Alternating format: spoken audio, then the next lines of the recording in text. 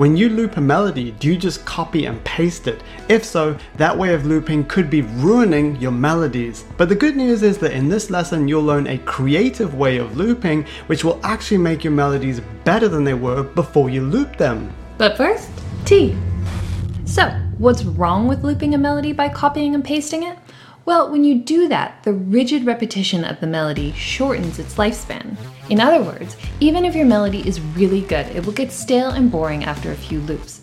Remember, repetition kills a melody's longevity, but variation extends it.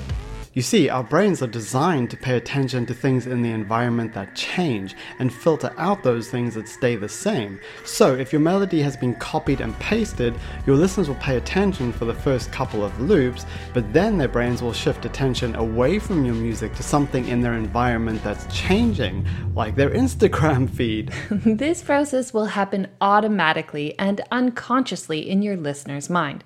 Well, unless they're an advanced meditator.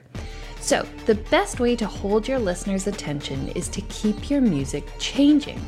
And as our attention is usually on the lead melody, by continually varying that, your listeners will be utterly captivated. If you keep varying your melody though, won't you end up with a long string of notes that's impossible for your listeners to remember, resulting in them not wanting to listen to your song again?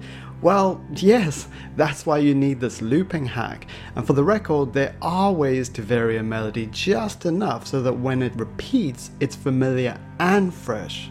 This looping hack bypasses that entire problem though. It's a way to create variation in your melody without actually changing any of its notes. I know, it sounds impossible, right? But it's not only possible, it's also easy. Alright, are you ready? Here's the hack. Each time you copy and paste your melody, you rhythmically displace it. What exactly does that mean? Well, it's easiest to show you with an example, so let's jump into the practical part of this lesson now. This looping hack is used brilliantly by Björk in her new song Försora. So this example is our version that we made using the music theory from that song. Alright, so open your DAW and set the tempo to 100 BPM. Then create a track for your melody, make a 6-bar section, and set the grid to eighth notes. This example is in the key of G minor, and if you find keys and scales and chords all a bit confusing, then download our free book, 12 Music Theory Hacks to Learn Scales and Chords.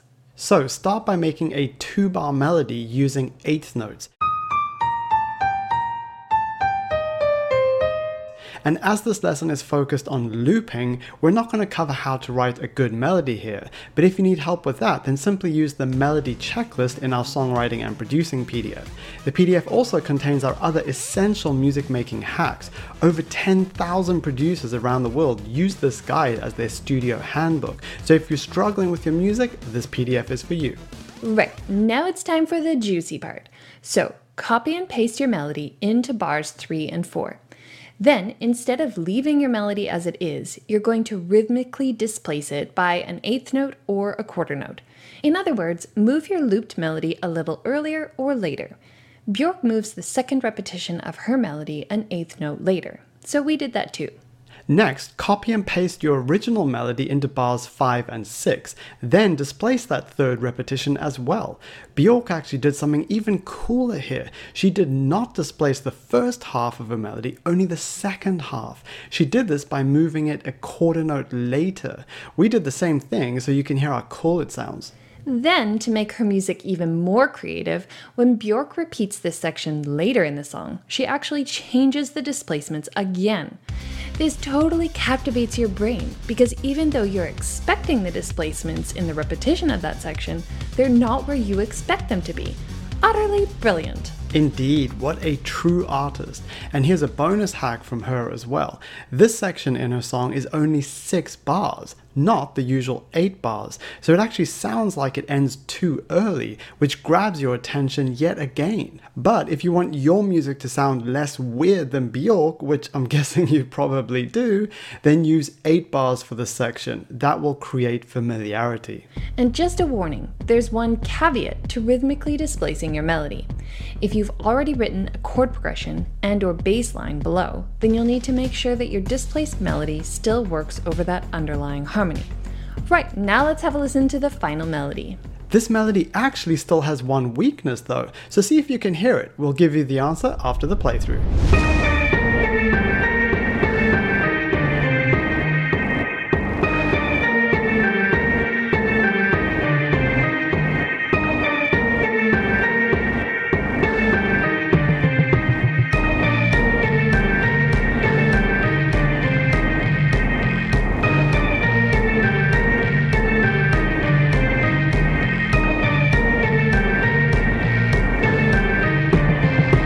It's sounding awesome now, but did you notice that one remaining weakness? If not, here's the answer.